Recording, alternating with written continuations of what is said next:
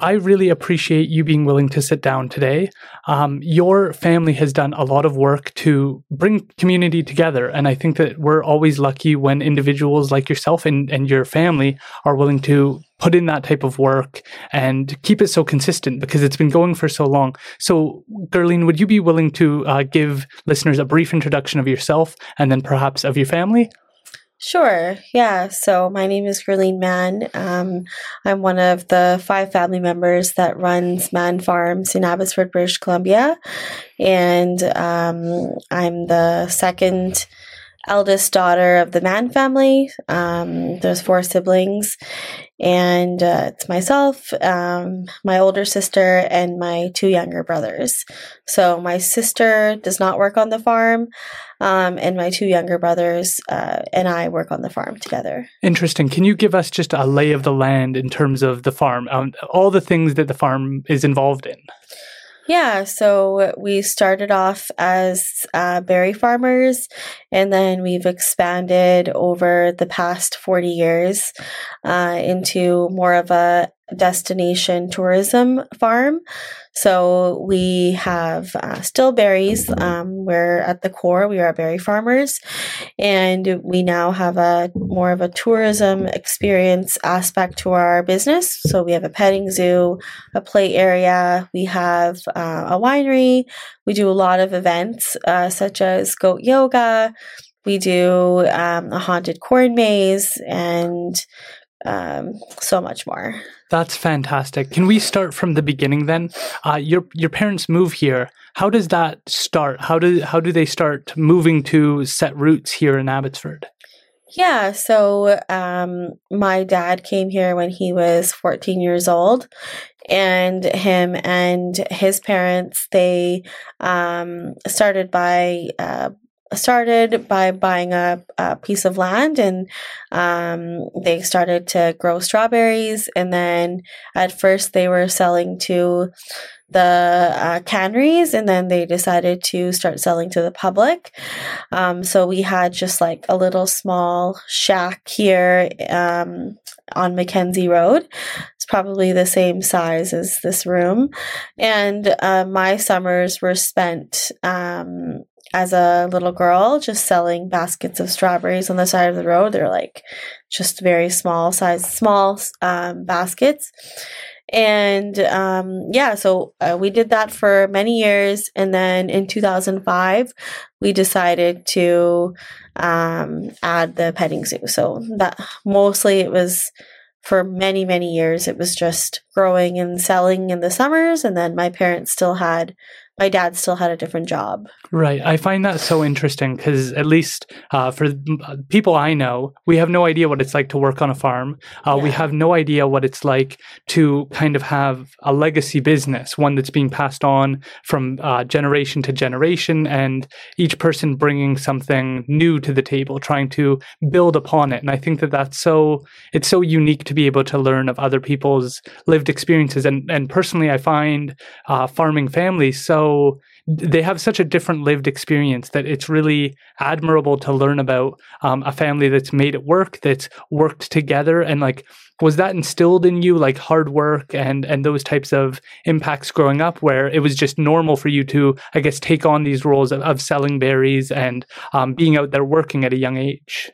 Yeah, I think, of course, that has to do with growing up in a family environment, but also my parents are immigrants. So I'm first generation Canadian, and it was instilled in me. I was the elder sibling, and it was my duty to help my parents. So of course, like growing up when I was in the moment, I was like 12, 13, 14, 15 years old.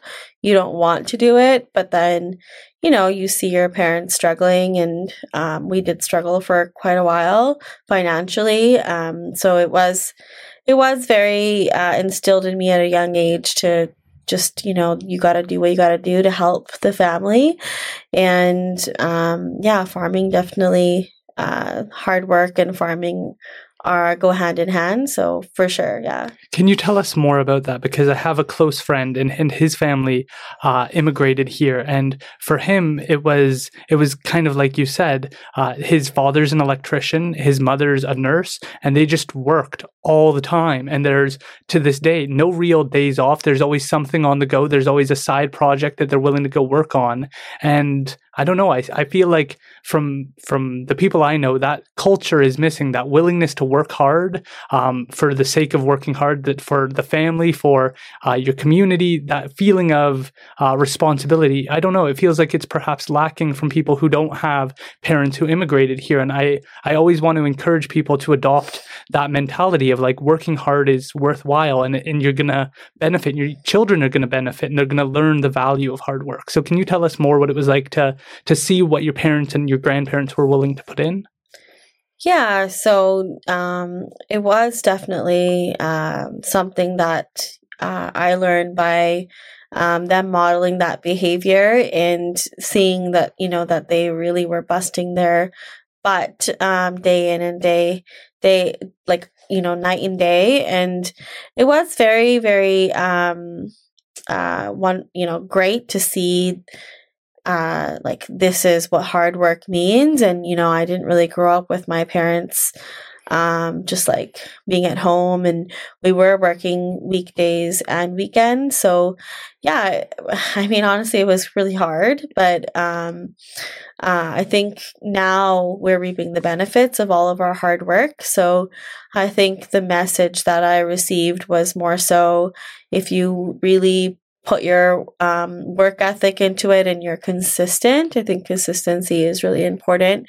And you really believe in what you're doing, then you will reap the benefits. And that's really, I mean, a lot of people, they don't really understand what hard work really means. And I would agree with that. But, it definitely wasn't, there was pros and cons, because it was hard for us as immigrants and immigrant children or children of immigrants to not have your parents there. So there were some challenges that we faced as kids, because our parents really didn't have a choice.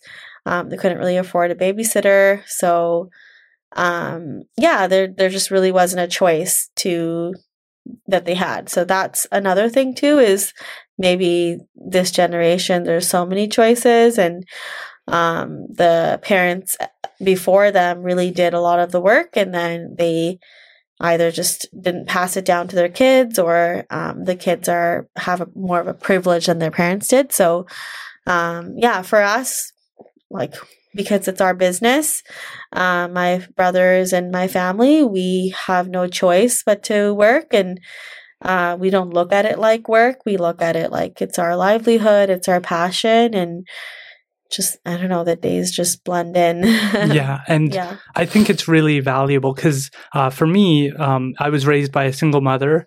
She's born with fetal alcohol syndrome disorder as a consequence of her mother drinking alcohol in the womb. And so I had to grow up at an earlier age. I had to take on household responsibilities earlier on. And it's like a blessing and a curse that part of me during my teen years, I was a little resentful, a little frustrated that I had to grow up so much earlier. Other people are still playing video games and hanging out, and I'm doing the shopping and I'm trying to clean the house, and I'm growing up earlier. But now looking back, it's like, well, now I'm perhaps more mature and I'm able to take on more responsibility. I have more self-motivation than other people. And that's where I see the people who did have it easier, perhaps less driven, less with a belief that doing hard work is just a good thing that helps you develop. So I'm interested to understand, what was that journey like? And did your perspective shift over time as you got older, perhaps frustration early on, and then that perspective shift? Yeah, so I, growing up, I had to work on the farm, so I had a different experience than, per se, my younger brothers.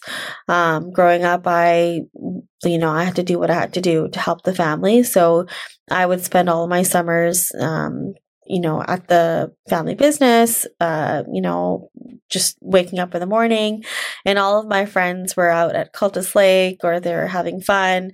So that was just my experience.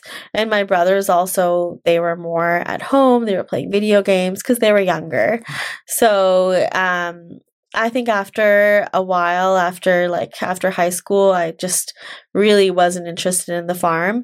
And our farm wasn't really as successful as it was today. It was, the profile of our business was a lot different, and we weren't really into tourism. So what I was told was to just, okay, you have to get your degree. And then after I, got my degree, I decided to move to downtown Vancouver. So I lived in Yaletown for about 5 years, and I really wanted to live the city lifestyle because, you kind of run away from what you're almost like forced to do. And then I'm just rebellious by nature. So that was kind of something that I was really adamant about, that I wanted to get away from the small town lifestyle. So I lived there for a while, and I had this pretty cushy corporate job. So I worked in corporate Canada for about 5 years while I was living out there. But I think, you learn and you grow. And when I was living in downtown Vancouver, I did a lot of different things, and I really was able to learn more about myself. And I went through a bit of a transformation period. And I think through being out there alone, you start to really realize who you are and where you want to be and what you want to do. And I think after being in the environment I was and the work I was doing, it just wasn't fulfilling. So as you grow, your desires and your goals change. So that's really like what I went through. And, before I entered in my 30s, I kind of had more of a almost like an existential crisis, if you will, where I was like, hey, I hate my life. I'm done with this lifestyle. And funny enough, I was craving to be at home. So long story short, I decided to pack up my stuff and move back to the farm, and I joined the business again. And that was like almost 5 years ago. And now, I'm back on the farm. So what did you go to school for, and what was that experience like? I went to school in Abbotsford at UFE. So I did my schooling in criminal justice. I wanted to be a police officer for a while, and then I wanted to be a lawyer. So I ended up just going back and forth into that. And going to school was just fine. It wasn't, I was working on the farm while I was in school, and then I wasn't. And I was more transitioning out of being at the farm because I needed a break. Yeah. What did you think of, because I did criminology at UFE as well. What did you think of the experiences you had there? And because for me, I have no interest in criminology or criminal justice, even though I did a whole degree there. But I've had the opportunity to interview Jonathan Haidt, interview Zena Lee, various criminology professors, and kind of look back on the experience and the people who kind of gave those different perspectives and helped develop, perhaps not based just on the material, like, oh, now you know these facts, but giving you different worldviews. Marc Lalonde was another person where we had the opportunity to talk about like seeing things from a global perspective, seeing things from different vantage points, and understanding how complex the world is and how complex problems were. So what was that?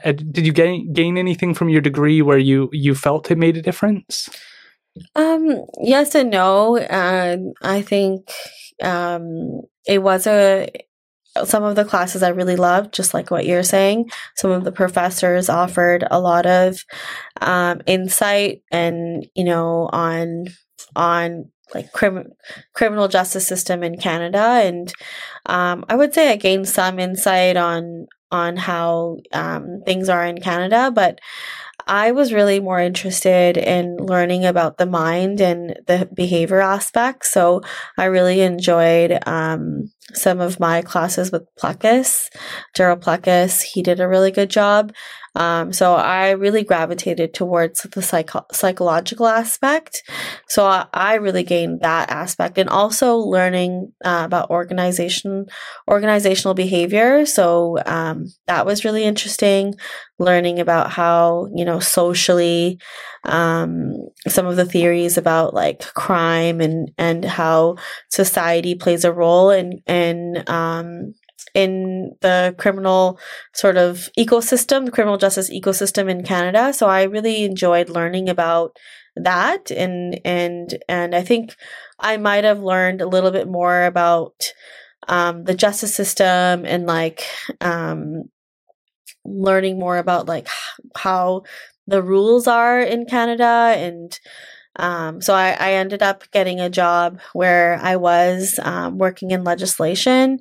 I wasn't working in legislation, but I was working in insurance litigation. And so I did have to apply the Supreme Court rules to some of the work that I was doing. So that was really cool. And I think by nature, I have a pretty rebellious spirit. So it was fun to be in a position where I was like arguing and using a lot of the legislation to build my case. And so that in that way, my degree did have some benefit to my work. So I was fortunate enough to get a job within my degree, but I know many people who've done criminal justice are like, okay, that was a waste of time.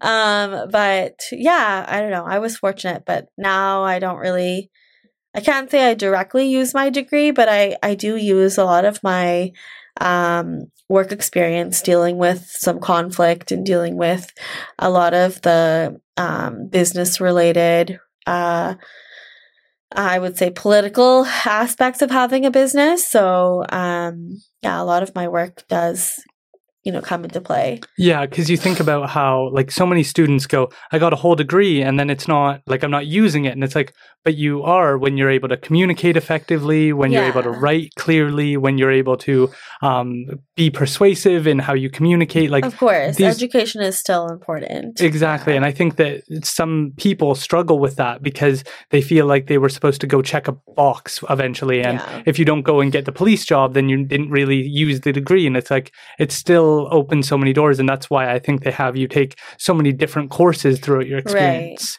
is because it kind of expands that. You also talked about how you went to Vancouver, and it sounds like you had like good experiences there, but you ended up wanting to go back. Can you walk us through kind of what that journey was like for you? Because I hear that a lot. Like a lot of people, when they grow up in a small town, they're like, I need to get out of this small town. Then a few years later, they realize that they want to come home and that that's where they want to be. But they need to go through that, it sounds like, in order to appreciate what that has to offer. So could you walk us through that? Yeah. I loved living in Vancouver. I feel like I had a really great lifestyle. I lived in a condo on Robson and Homer, so I was like the core of Yaletown, and it was a beautiful lifestyle. I loved being able to get dressed up and again, go from being this farm girl to being more glamorous. So I feel like I was able to really have the opposite experience and dive in. And then I think over time, there's just more. I think I started to realize there's a lot more to life than getting dressed up and going out and partying and drinking and just being the superficial stuff. So I think when I started to really work on myself and I started to learn more about who I am, reading, doing yoga, diving into more of like my past and healing some of the things that, I had to endure as a child. So when I started to really get into more of a self-reflection, when I started to do more self-reflection and working on myself, I think that's when I started to uncover what my true desires are. And I think going into living downtown, my life was more about, okay, I just want to have fun and I just want to be glamorous, and because that's what you see on TV and that's what people, on shows are doing. So I really wanted to do that, and I got to do that, which is such a wonderful privilege that I had. But then I think I got over it after a while, and I was like, okay, this is not really fulfilling. I think I was able to check off that box, but then my mind was more like, okay, what next? Like, what is it really that I want to do? And you often hear people who appear to have it all on the outside. They sometimes are so unfulfilled inside. So I think that that's kind of the feeling that I was starting to have. And a lot of people would look at me from living my past, friends and people that I knew, oh, it looks like you're living the best life. And actually for a while I was really depressed and I was really sad. And just I just felt so unfulfilled and raw and just not happy. And yeah.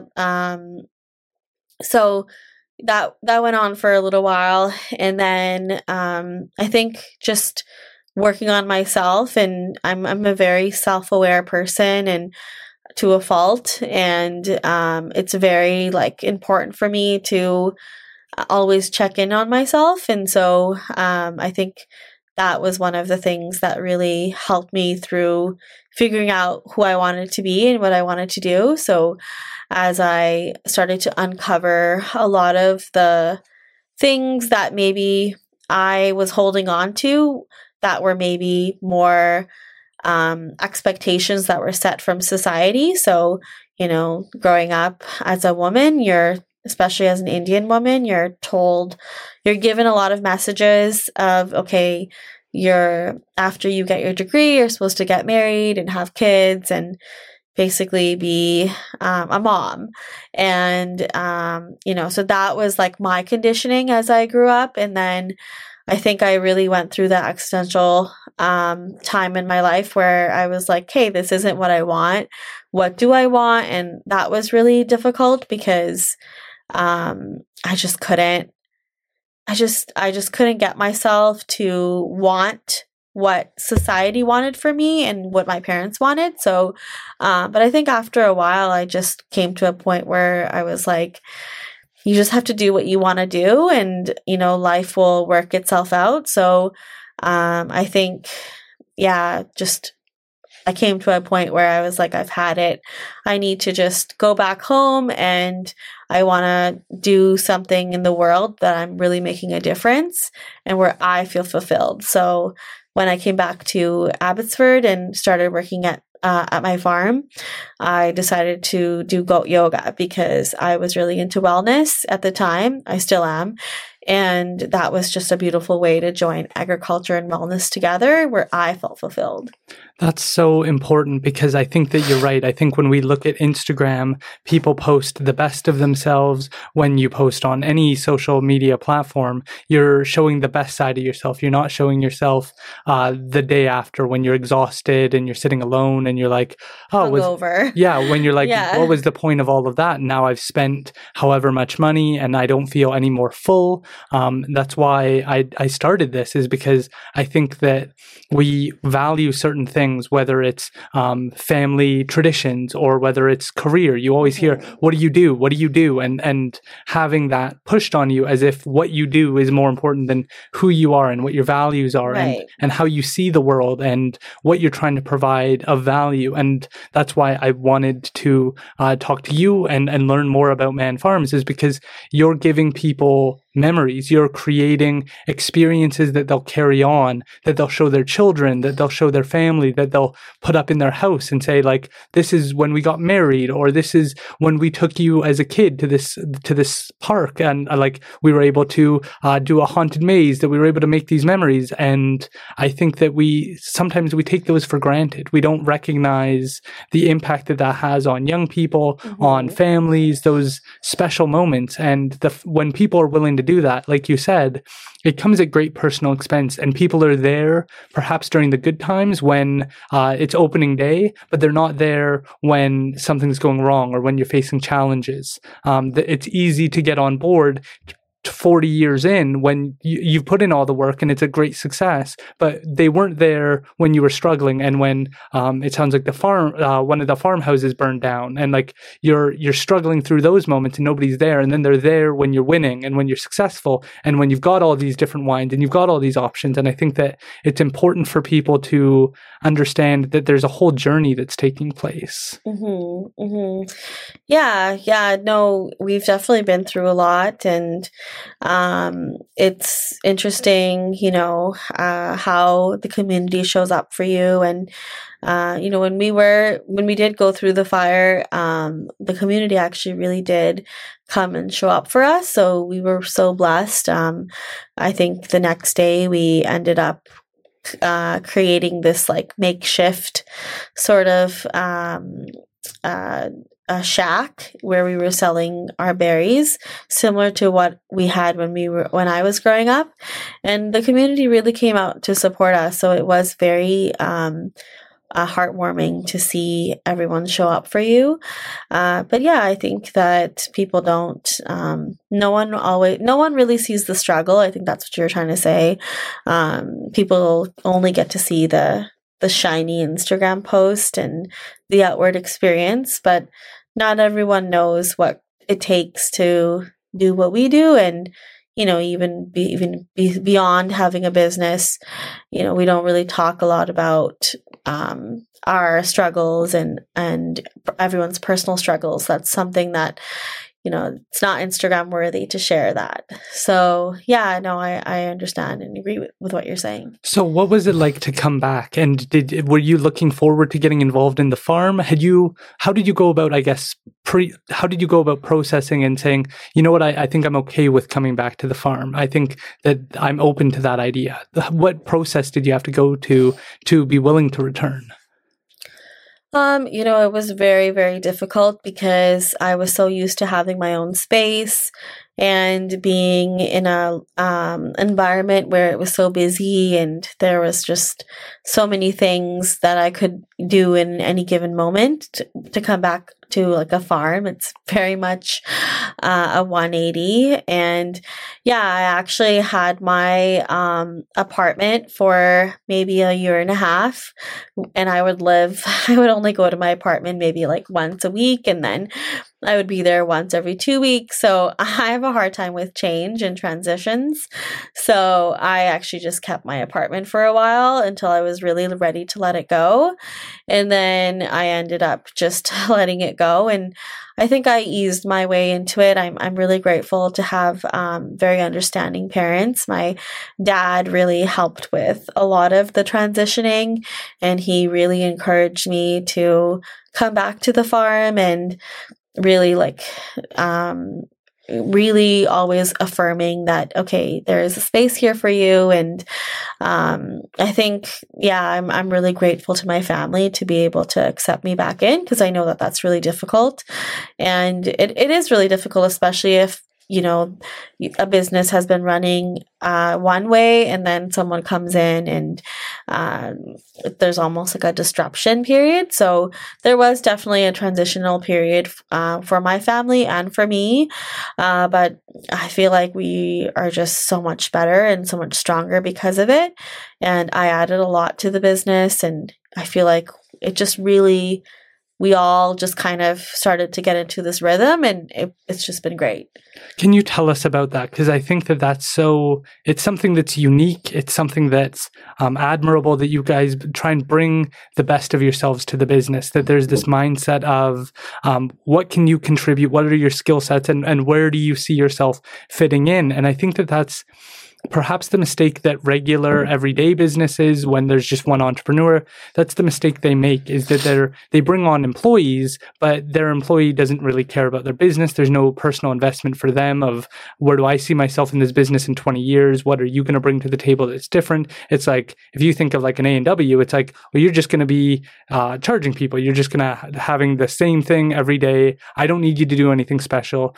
But with your business, you're able to have somebody say, like, you're going to do social media and you're going to try and figure out how to do that the best. And then you're going to you brought Goat Yoga. So can you tell us kind of the iterations since you came in and how you guys have developed the business over time and what you've brought in, each of you? Yeah, so when my brothers joined the business, they were a little bit older. And our business profile was starting to change at that time. So they had started to bring in some unique things. Like my youngest brother started to make wine. It was really my dad's and my mom's dreams, actually, to a lot of the ideas that you see today, like my mom is one of the founders and the creators of a lot of the ideas. So the winery was my mom and dad's idea. And then they wanted my youngest brother. He didn't want to stay in the business. Because he never really worked in the business growing up and he didn't know what he wanted to do. He has a business and finance degree. So they were like, you should make wine. And he doesn't even really like wine. Or he didn't like it, especially back then. And my other brother, Amir, he was always interested in the farm. He never really grew up in the farm, but he still was interested, and he does more of the farming aspect. So, they had started to create some of the things like the haunted corn maze, and Amir was more into growing things and innovating our growing practices, and Gaurav started to do the wine. And then when I came back, I started with Goat Yoga, and then I really started to work closely with my mom, and I think I brought in a unique lens because I had gone out and lived somewhere else, and I had been working for employers like in the workforce for years, whereas my brothers hadn't really had a lot of job experience except being on the farm. So there was that element of just bringing a fresh set of eyes.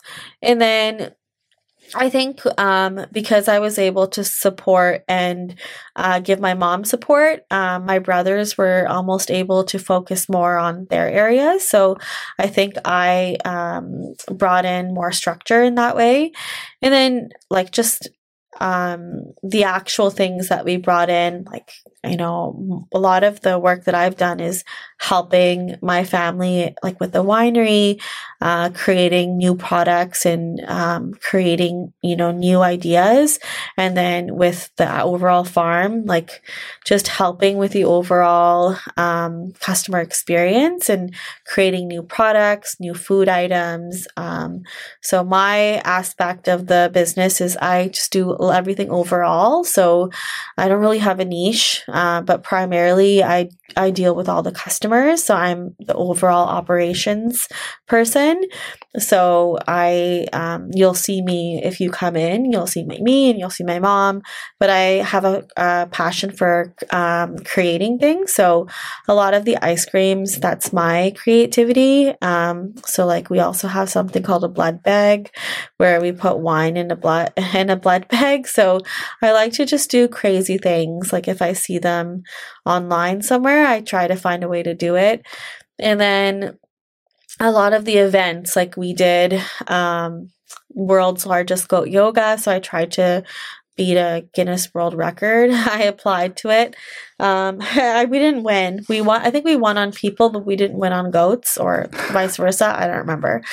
And then just so many different things. I think we also I kind of went on a tangent, but what your question was is what are all the things that we have added to it?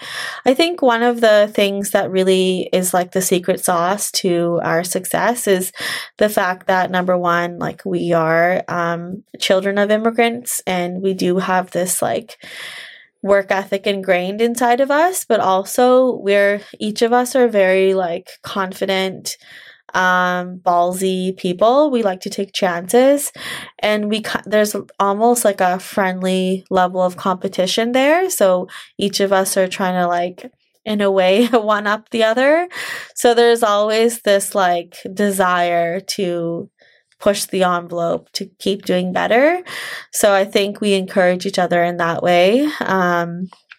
So that's one of the reasons for why we're able to create so many unique things, is because we're always just like, okay, I want to do this. And, my other brother's like, I want to do this. So yeah. That's so different than when you think of like the traditional business of one entrepreneur, because that person usually isn't looking to be challenged or to have that friendly competition of what can one of my staff members bring that's better than my idea. Usually when you think of a traditional entrepreneur, it's their idea, it's their vision, and they don't want to stray from it. And so to be able to have multiple people and go, I think I could do this better, or I think I could do that better, and maybe this tops what you did, it's so different than the traditional model of, I have this good idea, it's only my idea, and as long as we keep doing what I think, it's going to be successful. The other challenge I see other entrepreneurs go through is they're the face of their own business, and so they get stuck being in the room dealing with the customer. So they never get to dream or imagine what's step 2, what's step 3, where can we take this in different directions, because people start to expect, like I see you here perhaps making bread every day, and so I want to deal with you because you're the one who dealt with me yesterday. And so people are like, where's the person who always makes the bread? And then that person doesn't get to go leave and think of new ideas and start developing in new ways, where it sounds like all of you are able to maybe take a breath, think, and say, I saw this and I think we could bring that to the business. And I think that is a secret sauce to you guys' success, is that you're able to spend time developing yourself and then bring that to the business when you can. Yeah, definitely. I think we all like to almost, try to beat the other person in what we're doing, but also we are very supportive, and we are also a very loving family, and we also fight, but we also love each other. And we really value what all of our employees have to say. I think one of my personal beliefs is that I like to have employees that work for me that can contribute to what we have going on. I would rather have someone that's smarter than me in a certain area work for me. Like I don't like to do a lot of the technical, financial, administrative stuff. I'm not one with that. You'll never see me on the computer, looking at an Excel spreadsheet. I'll look at it, but I won't ever fill it in. So I'm a very creative person. So I would rather hire someone that can, help me with the things that I necessarily don't like to do or I'm not that good at. And I feel like that just creates strength. So I have no problem hiring someone that's smarter than me in certain ways, and there's no ego. It's more about just creating the team that works, and complement each other and whatnot. Right. Can you tell us about the evolution of the wine? Because you guys are starting to win a lot of awards, and from my understanding, you're looking to take this international now and start to distribute even farther out into the community. And I'm interested to know, how did that kind of get started, and what was that evolution like over time, and what makes it unique? Yeah, so my youngest brother started the wine with my parents. So we are berry farmers, so we wanted to make berry wine, so fruit wine. It really did evolve. It's been a long process because fruit wine hasn't really...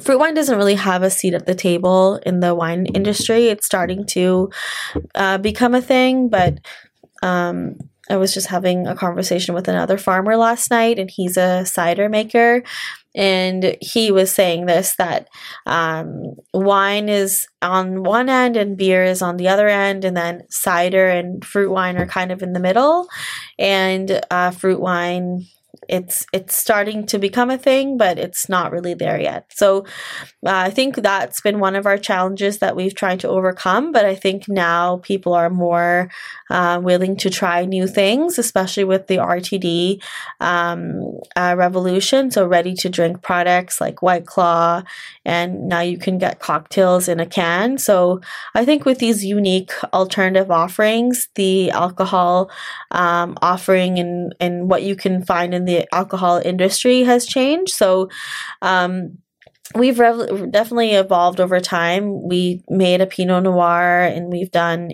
blends as well, grape grape wines, but we found that our fruit wine offerings are really what people want. And my brother has gotten better at his craft, and we've all been working together to really find the right flavor profile and the right notes. And it's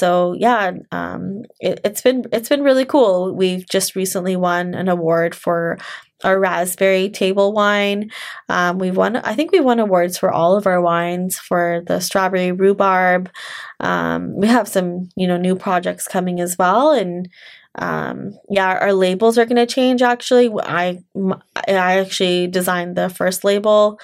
It's still on our wine bottle right now, but it needs to change. It's been over 10 years. It really needs to change. But yeah, we have brand equity right now with the label. So I think Gaurav and I are thinking that we should freshen it up. So though there's some new things coming, but yeah, I think Gaurav's best trait and why he's successful is his level of consistency. So he's, really grown our wine department very much in the past 10 years. We have over 200 wholesale customers, and we're in all of Save On Foods in BC. So that's because of his hard work. So yeah. The wine is absolutely fantastic. I've had the blackberry and the raspberry, and I think the raspberry one is just, everybody who I've gotten to try it has just been blown away at how unique, how delicious, how it just tastes so much more accessible than I think some wine. Like some wines you have to, I think, acclimate to, you have to get comfortable with, you have to get familiar with that style of flavor. I think that's probably true for many alcohols, that you have to, that first time you try it, you kind of get but you don't get that with your guys' wine. Like the experience I had with everybody I know was like, this is really good. And there's not that with Scotch, whiskey, stuff like that. You have to kind of get a flavor for it, and you have to get used to and develop build your palate. Exactly. And I didn't find that with your wine, and I found that so unique. And then there's like a certain pride that it's from the Fraser Valley. There's certain why would you want to go anywhere else when you know the berries are from right here? So can you tell us perhaps a little bit about the process of getting those fruits into wines, and what that looks like? Yeah, so we grow everything that is inside of our bottles, and we're really proud to say that there's no added water to our wines. So that means that there's lots of fruit. So there's actually 2 pounds of berries per bottle. And it does take quite a while to make the wine, and so we have a production manufacturing area on site, and yeah, it's a very unique process. It's a little bit different than a lot different than making grape wines, and it's really fun to experiment with all the different flavors. Sometimes we made a wine called Joven, and that's named after one of my nephews. And that wine has been aged in French and American oak. It's blueberry wine. So that's more of like a vintage reserved wine. So it has a higher price point.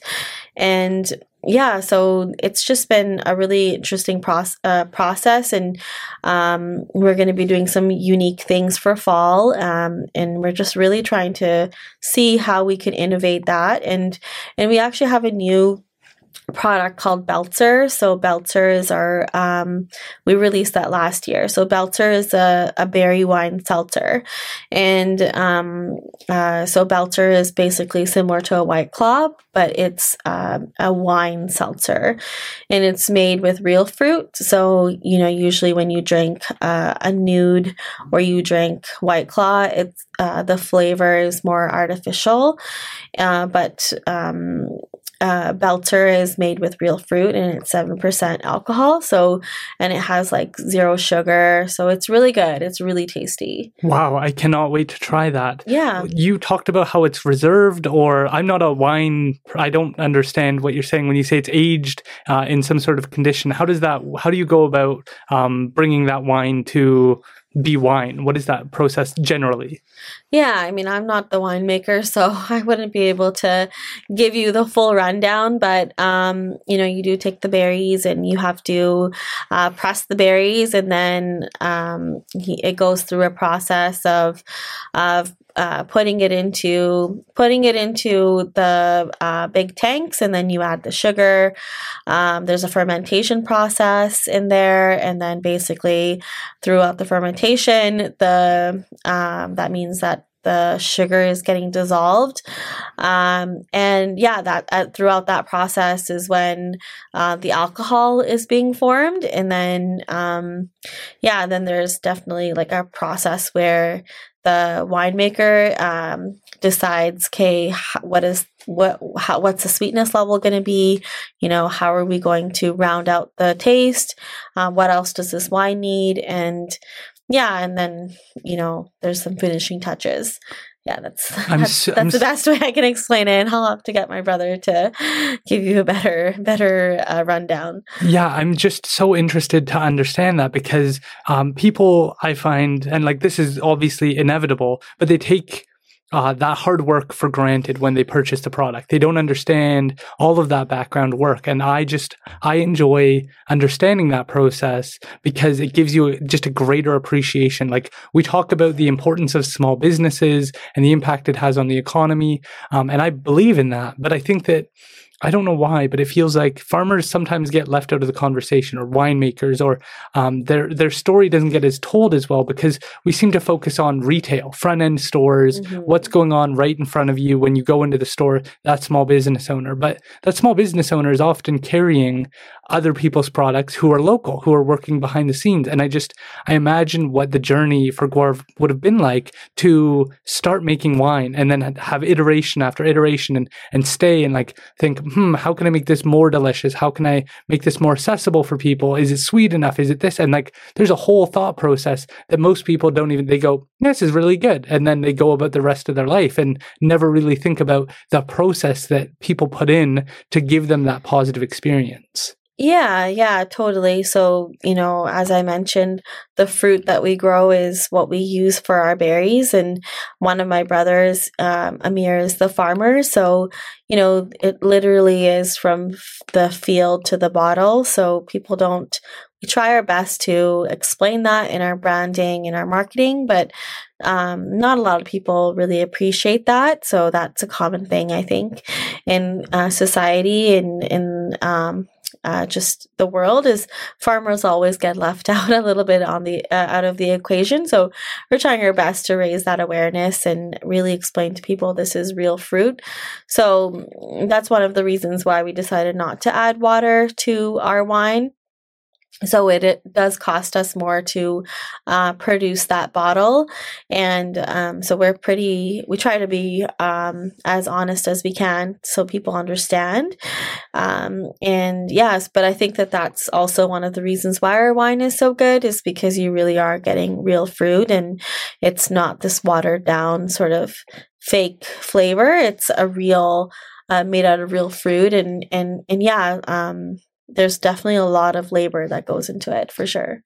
Is there any feeling that you have, or that you get to see your brother have, or your parents have, when they get to see that in all Save-On Foods? That seems like a huge feat for your family to be able to say that. That's like, most people never produce a product, let alone have that produced across all of BC and available to British Columbians. Like that seems like it would be so fulfilling as like an accomplishment, as like let's just take a breath and soak that in. You've accomplished so much as a family. Did you guys stop and were able to smell the roses at all? Yeah, absolutely. I think 2 years ago when we were able to successfully have them as a client. It was like a game changer for us. And, we do try our best to stop and really feel grateful and feel happy and feel that way. But I don't know, I think we're always just working and just thinking of the next thing. So yeah, absolutely. When we were able to get that deal, it was phenomenal, and we were really proud of Gaurav and proud of everyone. And it was a wonderful accomplishment for us. But we're always just focused on the next thing. So I think that's what you always have to do as a business. Like, you always want to be focused on, okay, what's next?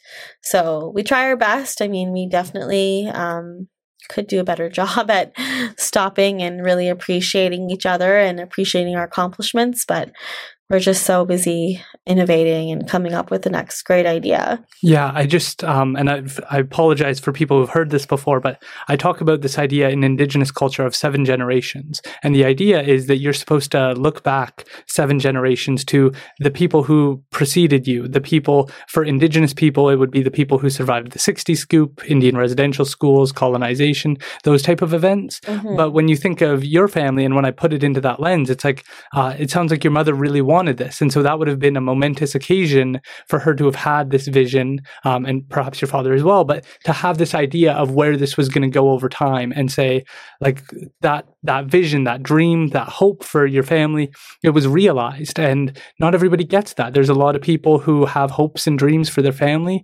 and it never amounts, or their children and them have a fight and then they don't reconnect. And there's different paths people take. And so for that to come to fruition, I feel like that would mean so much. And it's so amazing to hear those stories of, from starting to try and make a wine, potentially, maybe it'll work, to we're winning awards and we're in all these stores. Like, that seems just so exciting and as a family, such an accomplishment.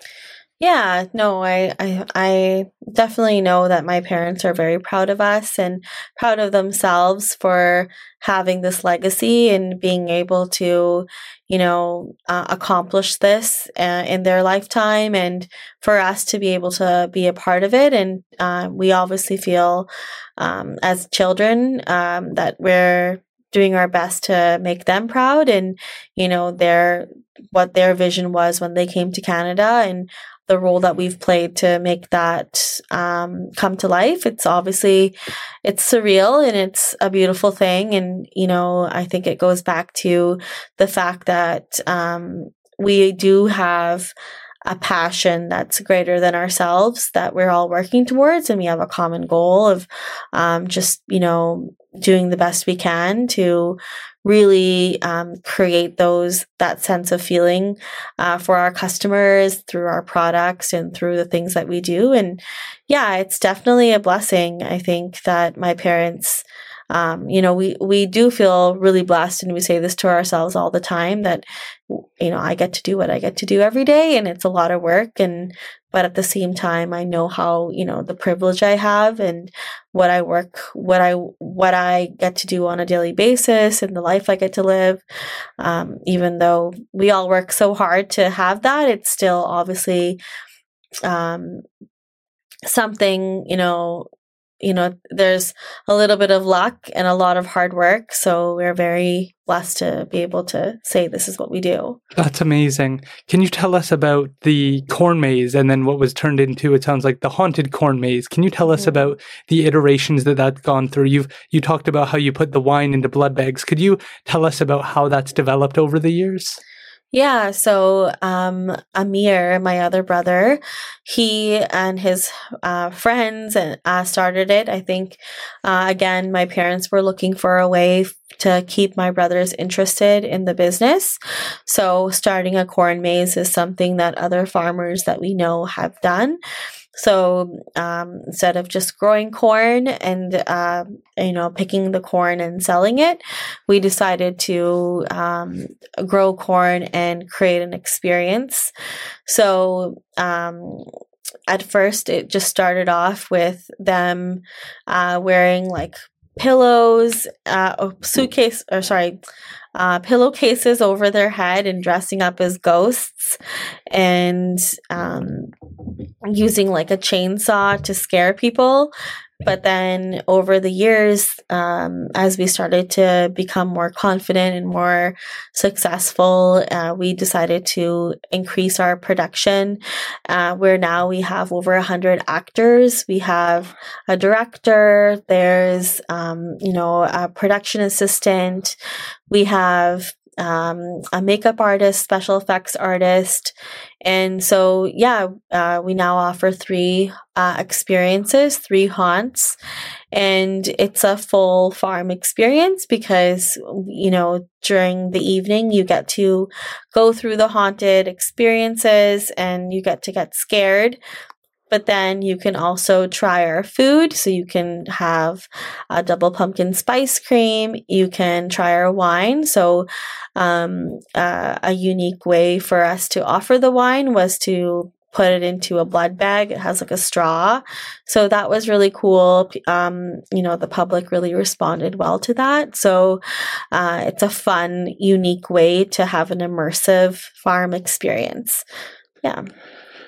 Can you tell us about the blood bag? That just seems like such a wild idea, and I can imagine that it would resonate with people because that's so unique, and it seems like everything you're doing complements the other thing that you're doing, and there's overlap between the ideas. And I think that that's where so many people struggle, is that they have trouble finding overlap. And I like to refer to Jim Pattison as like, he's one of Canadians' billionaires, but what he did really well, because he also owns like Save on Foods, and he's got signs, he's got car dealerships, radio stations, but what he did is he crossed them all over. So the signs market Save on Foods, the radio stations mention Save on Foods, and so he found a way to cross-pollinate all the ideas, and it sounds like that's what you're doing with these experiences. Yeah, so synergy is definitely important to our business. So in any event that we do, we try to include the wine or food or the agriculture experience. So for goat yoga, we also do we do goat yoga and wine. So with the blood bags, it was like a very, I'm not sure. I think I just had the idea, like I don't know where I got it from. And I just imagined, how can we create a cool cocktail offering? So I think having unique cocktail experiences is definitely trending right now. There's some cool spots. I know Ripples Winery does a really good job at, offering here. They're like in between Chilliwack and Abbotsford. So we always want to stay on trend. So that's something that is important to us. So the concept behind it was, how can we offer the wine in a unique way and find an interesting avenue where people are interested and they also want to take pictures. So marketing is obviously king right now in finding that really cool Instagram picture and creating that experience for your guests is very important.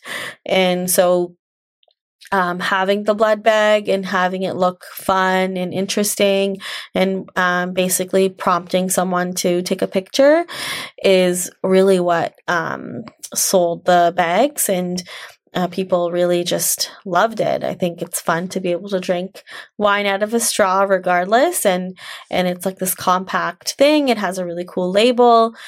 And you can choose whichever wine you want. And so I thought people really responded well to that. That's brilliant. Is that something you enjoy bringing to the table? Because your social media, whoever runs it, is doing a phenomenal job of making every post resonate, like really make sense to people, make them interested and get them involved and invested. And I think that's a lot of people call themselves social media marketers. A lot of people brand themselves as understanding these systems and saying that they're good at it. But there's a difference when every post seems to kind of resonate with people in one way or another. So is that something that goes into the thought process when you're developing those things? Like, how do you envision steps like that? Yeah, I don't really have a formula in when I create something. I'm a very fluid person. So for me, of course, the aesthetics of anything that we do is very important. Unfortunately, we live in a superficial world. So that is something that you have to cater to when you're creating a product. People like nice things. I think our minds are just wired that way. And also it's fun. It's fun to look at something that's cool and interesting. So when I do create a product, whether it's ice cream or an experience, or whether it's like a cocktail or whatever it is, what product it is, I definitely consider, okay, what is the aesthetics? How is the taste? What are the tastes of this? Will people want to take a picture? And really, what is the message that we're sending with this product?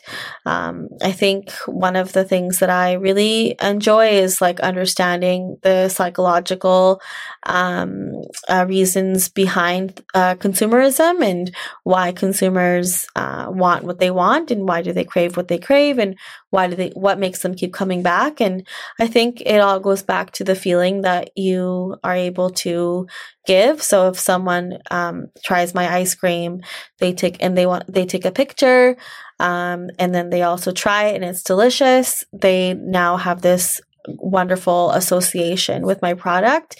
And I think that was the same thing that rang true in the blood bag. It was a cool idea. They wanted to take a picture, and then, you post it online, and then your friends are like responding to you saying, oh my God, where did you get that? Where is that? So I think there's like that instant gratification aspect, which is what social media is. It provides you instant gratification. So the blood bag is what really like gave people something to talk about. So, and of course the wine is delicious. So I don't know if it would have been as successful if the wine wasn't good. Right. So, so that's kind of an idea of what goes into the creative process. And then, we do try our best to, curate our social media in a specific way.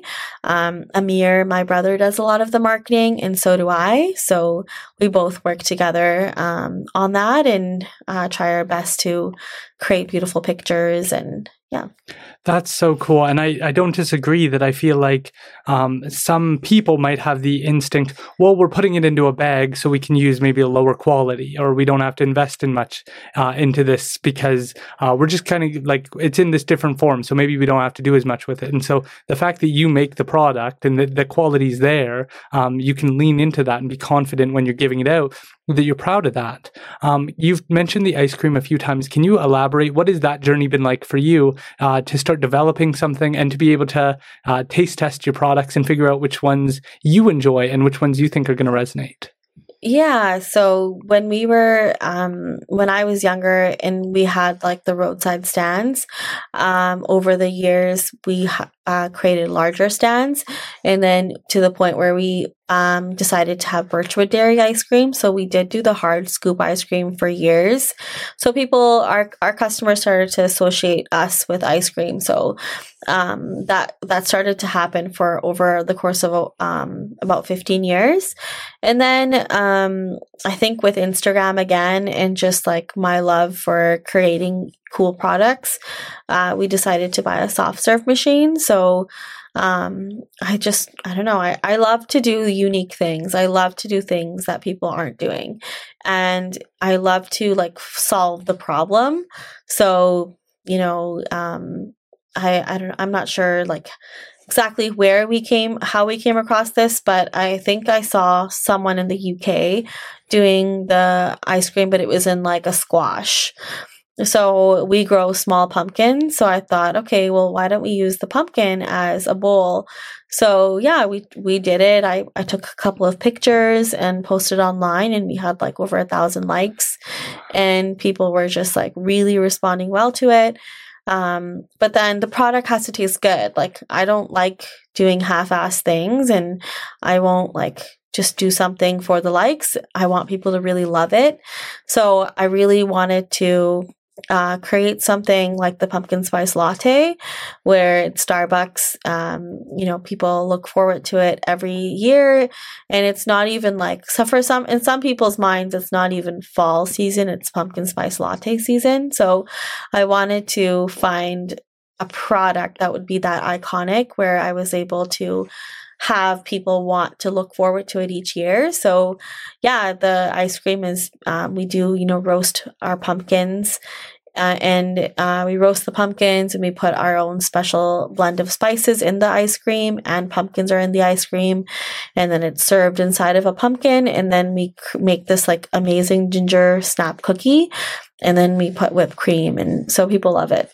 How many iterations did you go through to get that final product? Did you have to try it multiple? Were you involved in saying this is too spicy, this isn't this? Like, what does that process look like? Yeah, I mean, I'm definitely a perfectionist, and I'm involved in all of the small details from start to finish. And I think it took us about a month to really figure out what we wanted.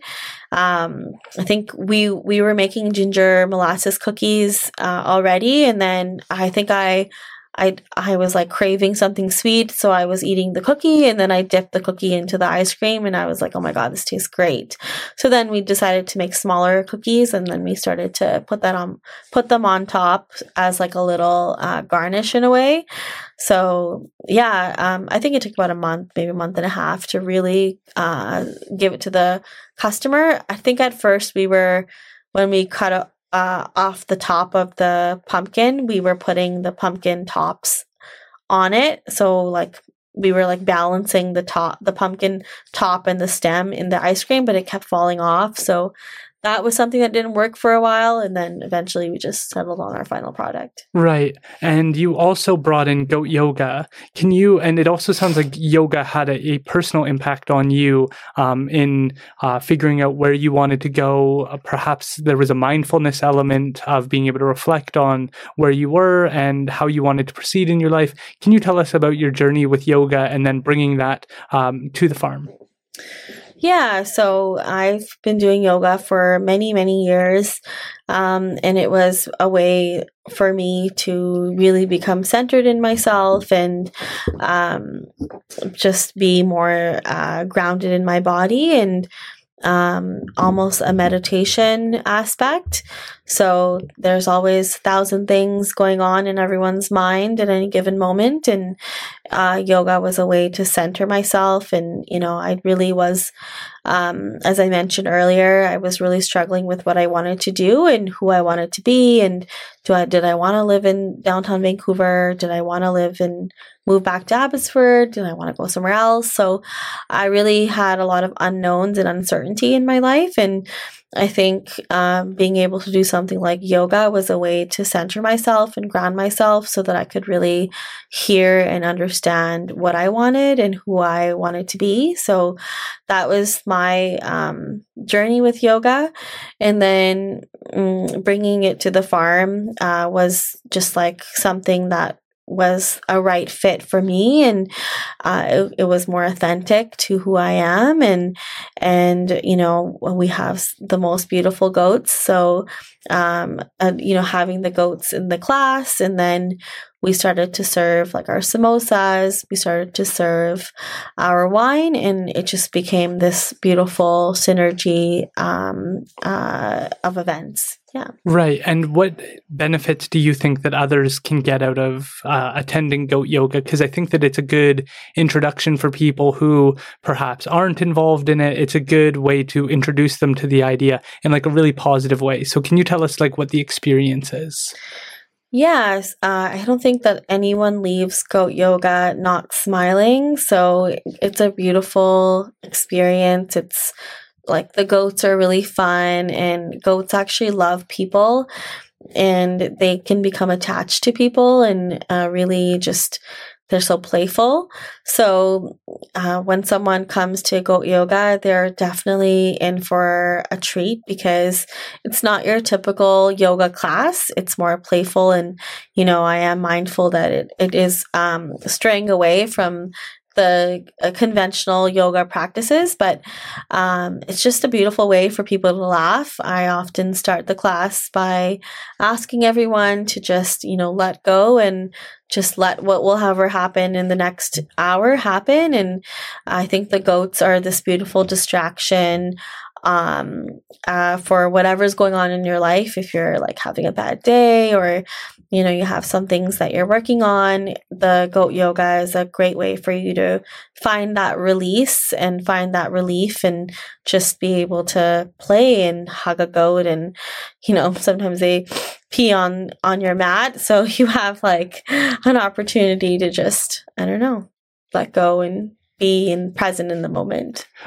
Did you experience that at all? Because like we live in this world right now where most people are in offices or they're at home, they're in the city, they're not involved in going out in nature as much, perhaps not in the farm, not getting their hands ever dirty, not interacting with nature as much, goats included. And so I saw recently that like doctors are now able to start prescribing people to like go to parks and go outdoors, and you're able to get a parks pass from your doctor to try and get you to go back outside. And it seems so wild to me that like you need to be prescribed that people disconnect so much from nature, from the environment, that they need to be prescribed or reminded to go out in nature and disconnect from these devices, social media, TV, the news, whatever it is, that they need to be reminded to do that. So you were in the city for a while and then you came back. Did you notice any benefits of just reconnecting with the farm, being able to interact with goats? And what do you see when people are able to start to interact with these animals?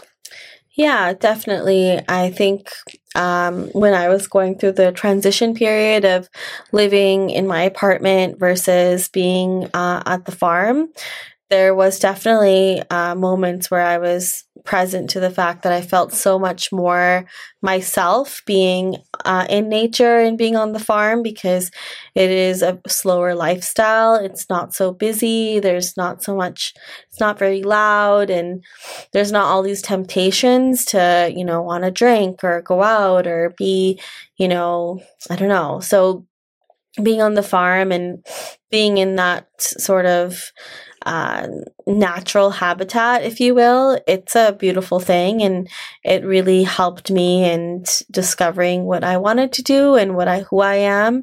So I think when a lot of our customers that come for goat yoga are from Vancouver. And I think it makes sense because they're so disconnected from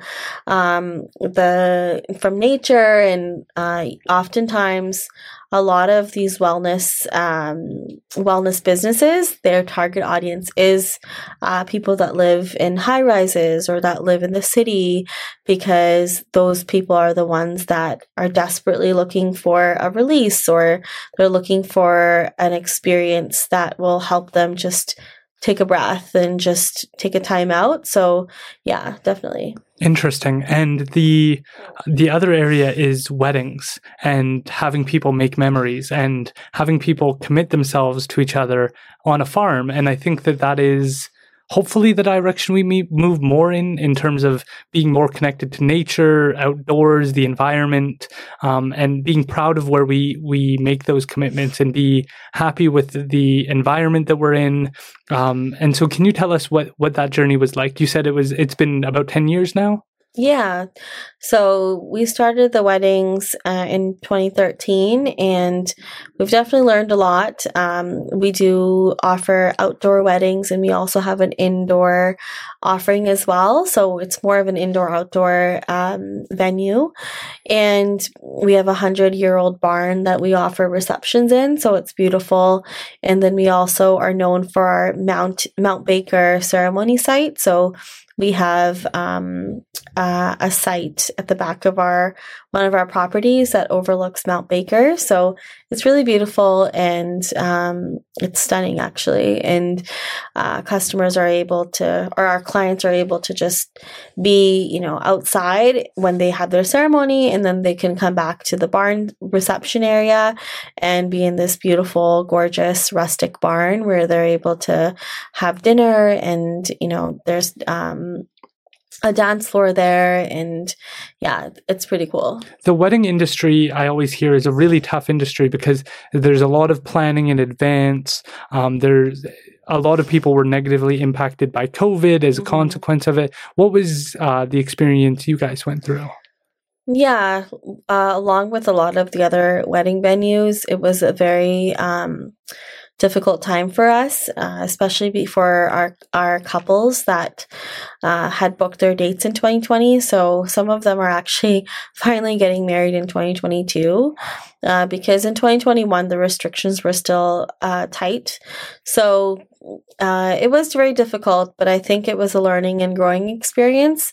I know for a lot of other venues, it was a way for them to really create a solid contract. So that's more specific to, as a business, the changes that we made.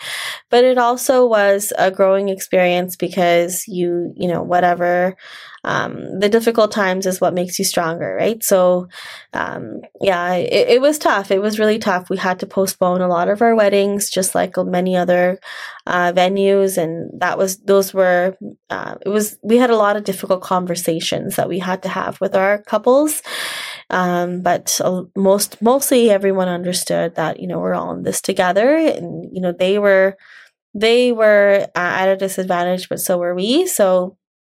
Yeah, so I'm sounds like things are on the up and we're transitioning out of a pandemic. I mean, fingers crossed, but that's what I'm feeling. So hopefully things will get better. Right. And the other thing you recently went through was the floods impacted, it sounds like, half of your pumpkins. Was that a challenge? Was that just we What did you guys go through in terms of the floods? So the floods actually didn't impact our pumpkins. We were fortunate to be where our property is located on a hill, so the floods didn't actually impact us. But the rain is what impacted our pumpkins, so we did have a lot of rotting. So last fall, there was a lot of rain, a lot of precipitation, and that really affected our pumpkin crop. So we did have a lot of rotting in our pumpkin patch, and that was really unfortunate. So, those are the things that farmers go through. Farmers cannot predict the weather, and we don't control the weather, but the weather is always Mother Nature is the one that decides how farming is going to go.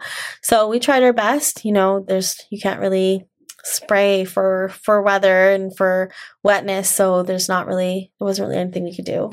Right. And over the years you faced various challenges, the fire that took place, COVID, the pumpkins. How do you approach this as a family? Do you have meetings where you guys get on the same page about things? In an article with the Fraser Valley, I think that's their full name, they talked about how during the fire, you guys came together as a family and really tried to work together, and it was a strengthening moment. Can you tell us about how you approach those challenges?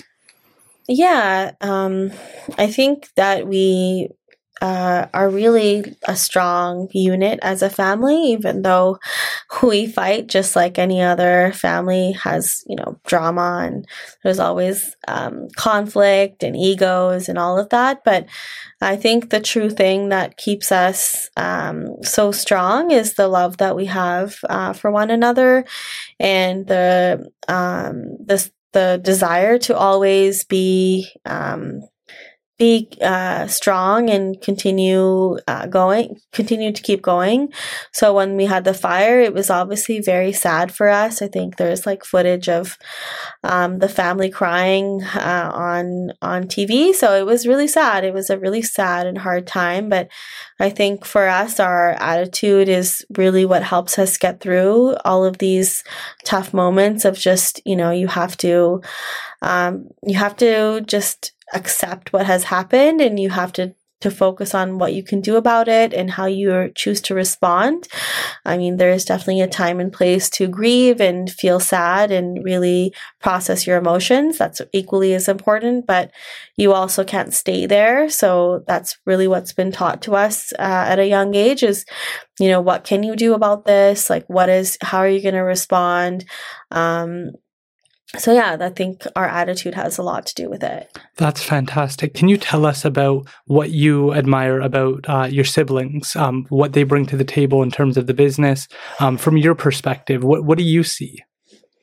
Yeah, so my siblings, we've come a long way. When I first came back into the business, there was a lot of conflict because, where we were also younger, and there's, still, there was still a process of us figuring out who we were and what our role is in the farm and what our areas are.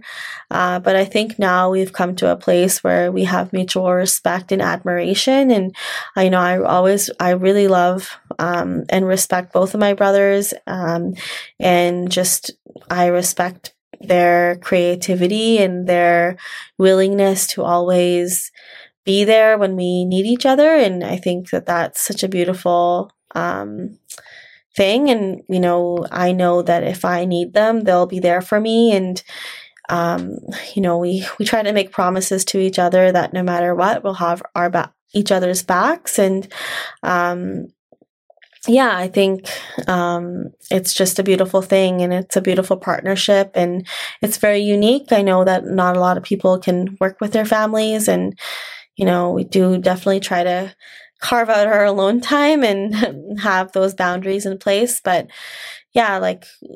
I think we're finally at a place where we're able to see and appreciate each other's differences and see that they really make us stronger. And my one brother is, he's really creative and innovative, and him and I are very similar.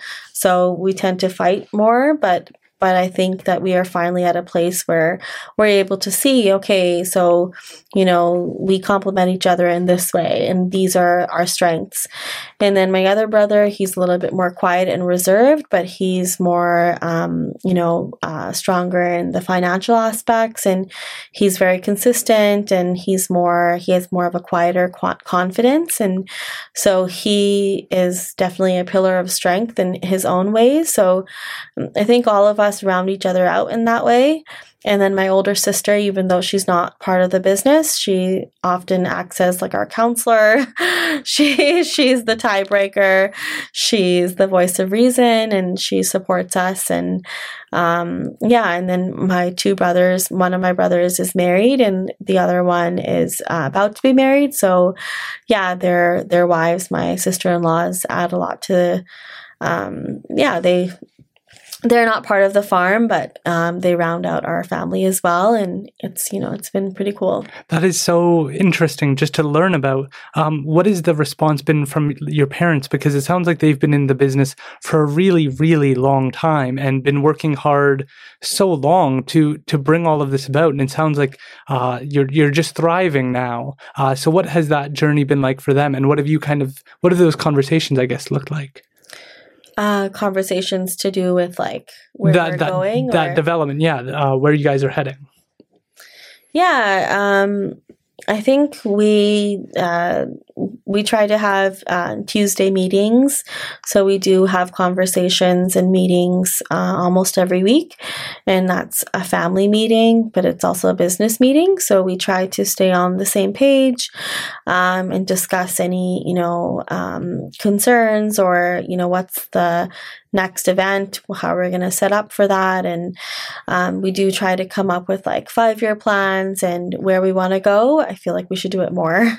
But we do look into the future and try to have strategic conversations about, where do we see each other in the next few years, and who do we want to be in the next few years, and what do we want our business to look like, and how do we want to spend our time. So how you spend your time in your life is how you create things and what you create. So that's fantastic. I really appreciate you being willing to come all the way out here. I know you had lots of wedding stuff to work on, because I think it's so important for us to understand the background of what's taking place, of the effort that it takes to bring about a really meaningful business that I think gives people memories that they can be proud of for the long term. I think of, I had the opportunity to interview Brian Minter, who runs Minter Country Gardens here in Chilliwack, and he's dedicated his life to trying to create a tourism hotspot for Chilliwack. And when I think of the impact that Man Farms likely has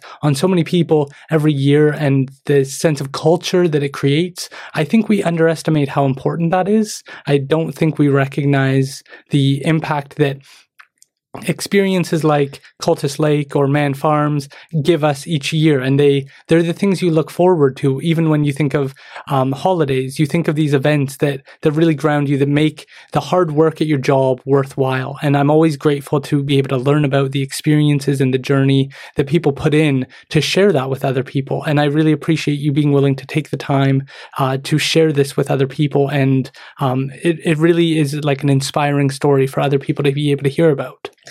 Yeah, no, thank you so much for saying that. As I mentioned before, we're really blessed to be able to do what we do. And the core of our business is to create those lasting memories. And one of our core values as a business is to create magical memories. And I truly believe that one of our primal needs as a human is belonging and connection. And if we're able to cultivate that connection between families and friends and just one another at our farm, it's a really beautiful thing. And we love that we're able to do that through our products and our offerings. And yeah, I mean, it's pretty fun. It's pretty cool. Yeah, it's just so motivating. And I think there's a lot in terms of having a more business mindset that people can get out of what you've said here today, because a lot of people don't think entrepreneurial. And it sounds like you and your brother have that bug of like, how can we make this amazing? How can we make this great? And I think that you should bring that to whatever you're doing, whether you're stuck at Save On Foods serving people every day. How can you make that more meaningful? How can you try and maximize your own experience to get the most out of it? Because I think that there's so much to learn from other people. And when people do better, when they have memorable experiences, they do better. I think they do their job better, whether they're working as a tax lawyer or whether they're doing a boring job. When they have something to fill their heart, when they've seen their kid has had a good experience, that allows them to go forward, hopefully in a better direction, right? Yeah, absolutely. I think it's everyone's job each day to cultivate a sense of joy or find something that makes them feel happy. And I think, we might not love what we do. So I know there's lots of people that have jobs that they don't love, but you still can find that sense of joy in other experiences. So, I mean, if we're able to be that experience for people, that's a pretty special thing. And we love that we're able to do that. And yeah. Can you tell people how they can find you on social media, about your website, and how they can get connected?